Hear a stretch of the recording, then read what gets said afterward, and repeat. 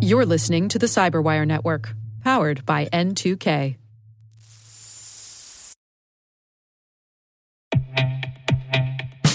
And now a word from our sponsor, SpyCloud, the leader in operationalizing cybercrime analytics. Traditional threat intelligence is a thing of the past. Cyber criminals are stealing vast amounts of credentials, session cookies, and financial data every day, and it's hard to keep up. SpyCloud is the trusted partner businesses turn to fully understand their darknet exposure risk and neutralize threats before it's too late. SpyCloud alerts your organization as soon as an employee or customer's data appears on the darknet, so you can act faster than bad actors to prevent cyber attacks like ransomware, session hijacking, account takeover, and online fraud. With insights from the industry's largest repository of recaptured data, protect the digital identities and systems most important to your business. Get your free corporate darknet exposure report at spycloud.com/cyberwire and see what information criminals have in their hands today. That's spycloud.com/cyberwire.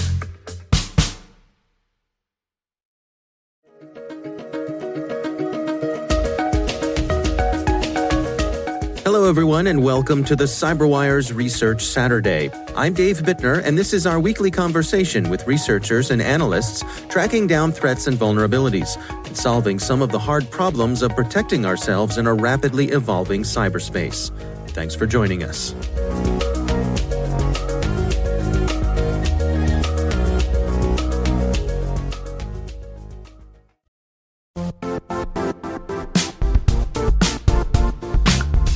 The IT world used to be simpler. You only had to secure and manage environments that you controlled. Then came new technologies and new ways to work. Now, employees, apps, and networks are everywhere.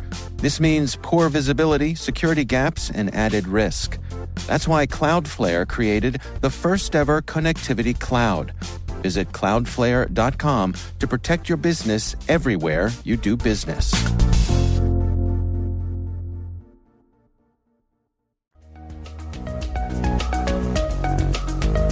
So Nukibi, the story was we first encountered it when we were doing our research into GandCrab. That's John Fokker. He's head of cyber investigations for McAfee Advanced Threat Research. The research we're discussing today is titled McAfee ATR Analyzes Sodinokibi, aka Our Evil Ransomware as a Service, What the Code Tells Us. That was another ransomware version, very prolific in 2018, halfway 2019. And at the end of GandCrab, we start to see some strange things in the affiliate structure that people were missing. So we're like, where are the big players? Where did they go? And at that time, actually one of our industry peers, I think it was Cisco, they reported on Sodinokibi. They were using the WebLogic vulnerability. And it caught our attention. So it's like, that's interesting. They're doing some pretty sophisticated stuff and they're hitting targets. And we were also in contact with other industry peers and other companies doing IR and incident response. And the name kept popping up. Actually, I had some trouble pronouncing the name the first week when I encountered it.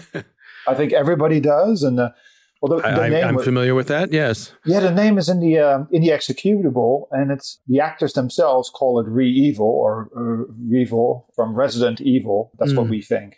But that's when it first popped up. I think a couple of months after, well, shortly after GandCrab died down, it really came up, and then it popped the headline news that it was targeting MSPs, managed service providers. And then it really caught our attention. We're like, well, we need to do some better and some digging deeper into this because it has similarities to GandCrab what we saw. But what is going on? We were curious to see what was behind Sodinokibi. Let's describe what we're talking about here. What is the basic functionality and purpose of Sodinokibi? Well, it's ransomware. And the basic purpose is extortion. So they are hunting for victims, infecting victims, and what they do a little bit differently from the run-of-the-mill is that they try to infect a lot of victims within one network. So one of their specific targets, as I mentioned before, are MSPs, managed service providers. So they would try to go after a managed service provider, try to infect the managed service provider completely. They can do that using legitimate tools or pen test tools that you see. And when they've gained full control, through the managed service provider, they try to reach out to their customers as well. So you have one node to many nodes, and then they infect them all at once. And by doing so, they get a really, really large victim base, and they have to pay up a big amount. Either the victims pay themselves, or they're evil enough. They also offer a price to the MSP, which is much higher, mostly tenfold higher, to get their data back. And they know who they are infecting, so they have knowledge of the victims to a certain extent. And what are you tracking here in terms of who they're targeting? Does it seem like they're focusing on anyone in particular? We've seen all things across the board, from, as you might have seen in the headline news in Texas, municipalities, all the way to MSP that's catering to dentist practices. But on the other end of the scale, and that's what we wrote about in one of our blogs, we also run a network of honeypots, and they managed to infect our honeypots as well. That's also one of the reasons why it got our attention. And these honeypots had a RDP weakness in them. So you were able to break in with brute forcing the RDP credentials. And we saw SonaKiwi being dropped on that as well. Well, let's walk through it together. There's a section here in your research about reversing the code. Can you take us through step by step what's going on? There's a lot of similarity to a lot of other ransomware versions. So they do the language check, and they check for certain languages. And if that language pack is installed or that keyboard setting is installed, for instance, former Soviet Union countries, we call them CIS countries, they wouldn't encrypt that system. Interesting enough that SonaKiwi also has Romanian, or the Moldovan language pack, which is currently used a lot in Romania as well as Iran and Syria. In Syria, we saw with GandCrab, and Iran is also interesting. We believe that it has to do with the affiliates, that they can select, well, I don't want my sample to encrypt any of my fellow countrymen. That's probably to evade prosecution. And when it does all the checks and balances, it will drop the virus. It's interesting that we could also saw that they pulled down PowerShell code. They have all kinds of methodologies. We've seen several things, and they would lock down your whole system. And they're relatively quick in doing so too. When they start to encrypt it, they build a configuration file. And that configuration file that has all the details for the virus. And that configuration file we will be able to extract, and we can get some other telemetry from it. And it will tell you, like, okay, what files to exclude, what are the command and control server addresses to reach out to, what is the affiliate ID, what's the campaign ID, and things like that. When we compare it, it has to GandCrab, because that was the other competitor, and we see similarity to the way URLs are generated. And that has a very, very similar function, almost identical to the one that's in GandCrab. That was for us an interesting observation too. Yeah, is the notion here that perhaps the folks who developed this had access to the source code for GandCrab? Yeah, you phrased it absolutely right. There's a lot of speculation going on between all the vendors, because everybody wants to state it, and I understand it. And from McAfee, and I have to say, we've done extensive research, the whole team. We toned down this, and you stated it absolutely correct. There are functions within SonaKiwi that show a high similarity with GandCrab, and that could indicate that at some point they had either access to the source code, which could be the case, or some people will go to say they're former developers, but we don't have all those answers. But based on that, we do think that there has been some kind of sharing, would be indicating voluntarily, but that there is a code overlap. So at some point in time, they have to have access to portions of the code of GandCrab. It also has the functionality that it can work as a wiper? Yes, that is a function you could program in your config file, and then it wipes stuff. But that it's detrimental to the whole ransomware campaign, because SonaKiwi actually is proud for the fact that their decryptor works really well. So if you wipe stuff, you won't get it back. And that's not in interest of the actor, but it could hint on destructive purposes. So you could repurpose SonaKiwi for even more evil deeds. But the indication that we have seen, it's mostly focused on financials. So they will always have a possibility to get your files back. And they're proud of that too, because a lot of ransomwares, that a crypto doesn't work right. I think the last time we spoke about Riot, that they had a lot of mistakes in it. And so Kiwi is actually proud, like, hey, if you pay us, you'll get your files back. We have 100% or near 100% guarantee of decryption. It's interesting to think about the criminals hanging their hat on that, taking pride in their work in that sort of way. It is a very interesting dynamic, yes. It is. In terms of the encryption itself, then, what's going on under the hood, and what, in your estimation, is the level of sophistication that they're using here?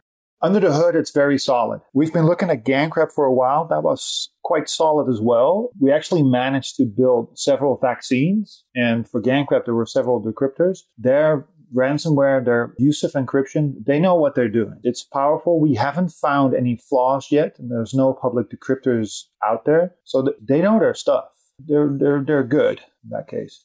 And what are they doing in terms of obfuscation and hiding themselves as they're going about their business? Well, it has several functions to do that. One of the interesting things is that it downloads the actual payload. We see it going back to a pastebin site. So it doesn't even, when you get infected first, it doesn't directly get delivered on your system, but your computer beacons out to a pastebin site and pulls down the code from there. It has some privileged escalation techniques. It has several other functions. One of the privileged escalation techniques is CVE 2018-8453, Heaven's Gate. They're really on point. They do some pretty good stuff. And I'm not the most technical one, I have to admit. That's why it's a team effort. Our team is, we have some really talented reversers. And he said, and he as well is like, wow, I've looked at GandCrab and at other ransomwares, but these guys know what they're doing. They obfuscate strings inside their malware, all kinds of little tricks just to make it a little bit harder for our own reversers. And in terms of people protecting themselves against this, what are your recommendations? I would suggest getting a good AV. We do see that RDP is heavily targeted, so make sure your RDP access, if you have it, is locked down or no access. Make sure you update and patch it, that you're not vulnerable to the latest exploit, the CVE 2019, was it, I think 0708, or the Bluekeep vulnerability. I'm doing it just on the top of my head. Mm-hmm. And if you have managed service providers, because they predominantly target businesses, have that frank discussion with your MSP and say, hey, how are you accessing my network? Are you using multi-factor authentication? Or are you just jumping in on a high privileged account? These are things that I think are very important to take a close look at the people who you trust within your network, within your organization, or who you work with, your suppliers, and see if how their security system is set up. And backups, obviously backups, and predominantly offsite when you have them, and have some backups not connected to the network. And the most essential stuff that you have to run your business, back that up and store it, because these actors, they know where to look. If you have backups that are connected to the network, they know where to find that. Do you have any sense for the growth of this? In other words, is the proliferation of Sodinokibi increasing, or are they staying about the same? Are they decreasing? How successful do you suppose they are? They're very successful. In one of our other blogs, we traced the income of a couple of actors, affiliates who openly stated that they're working for a new ransomware version, and we linked two and two together that it has to be Sodinokibi. That is scary. It's about $300,000 in one weekend. And one of the actors had I can call it like a cold store, or his ransomware savings, and that was exceeding $4.5 million. So we're dealing with people with deep pockets. That's a scary thought that they have that type of stuff. And it's not slowing down. I look at the actors on the forums, and sometimes they say, well, okay, the developers might say, well, we'll take a break, or we need new people to join our program. But judging and speaking to my industry peers, we see it come back. And it's often in the headlines. And that's the worrisome thought, that they're successful at what they do. Yeah, it's interesting to me that how ransomware has become sort of part of the ecosystem. It doesn't seem like it's going anywhere. No, extortion is one of the oldest crimes. And I think one of the earliest forms of ransomware, they actually made you do a money transfer or wire transfer to a bank account in Panama. I think that was with the AIDS ransomware. With the Bitcoin coming, we had the first affiliate programs with CryptoWall and CTB Locker, and now we see that there's more with SamSam. The more targeted attacks are coming, and we're dealing with a maturity curve with the actors there used to be that the actors trying to spread out the ransomware are not the most sophisticated, but we see a maturity curve of them as well, and they're getting better and better. They're using exploits for remote management software to infect complete networks and systems. They have RDP cracking crews, as we call them. So they outsource the labor to other people who en masse try to break in computer systems by brute forcing RDP credentials. And from there, they actually act as a legitimate pen testing team, almost. Like I run a red team within McAfee, and they launch similar techniques and they use similar tools as my team does, in order to get a better feel of the network, get all the high privileged accounts, get complete control. And when they have that control, then they can launch their attack. So it is evolving. It's scary, and I'm worried where it's going. Yeah. As you look towards the horizon, what do you see? Where do you suspect we are going?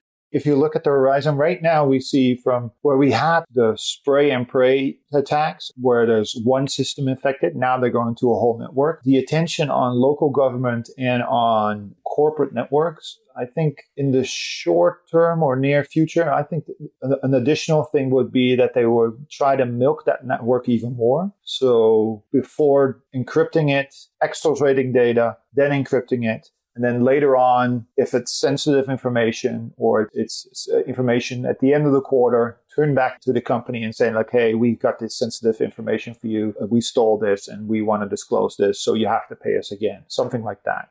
Or because they are on a network and they're exposed to a lot of sensitive and maybe personal data, use and harvest credit cards of other, and that's already happening on a smaller scale with other ransomware versions as well.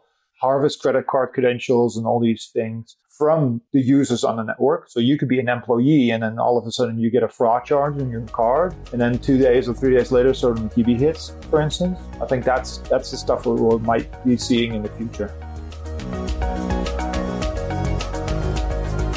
Our thanks to John Fokker from McAfee for joining us.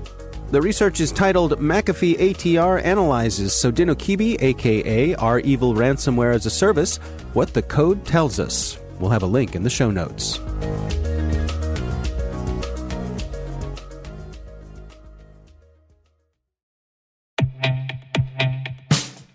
And now, a message from Cyberbit. Mastering cybersecurity is like mastering a sport. You build muscle memory through rigorous practice, then you train as a team to foster cohesion while operating under pressure. Like athletes, cybersecurity professionals thrive on hands-on simulation. But traditional courses, certifications, and open-source labs won't build you a winning team. You need Cyberbit.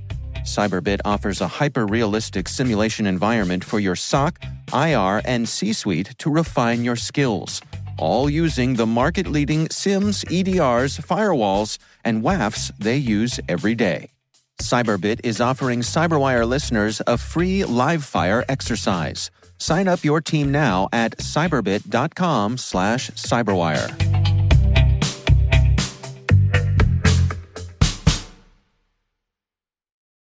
The CyberWire Research Saturday is proudly produced in Maryland out of the startup studios of Data Tribe, where they're co-building the next generation of cybersecurity teams and technologies.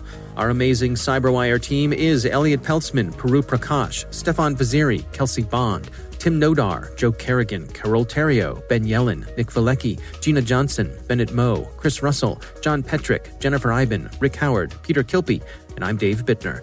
Thanks for listening.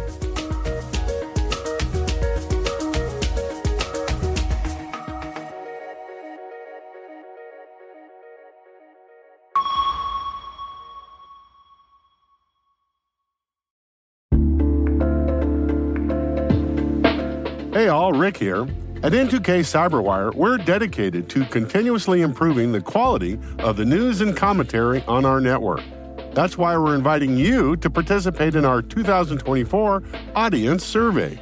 It only takes a few minutes, and your feedback is invaluable. Plus, you'll have the chance to win a $100 Amazon gift card as a thank you for your time. Head on over to cyberwire.com/survey. That's cyberwire.com/survey to share your feedback now.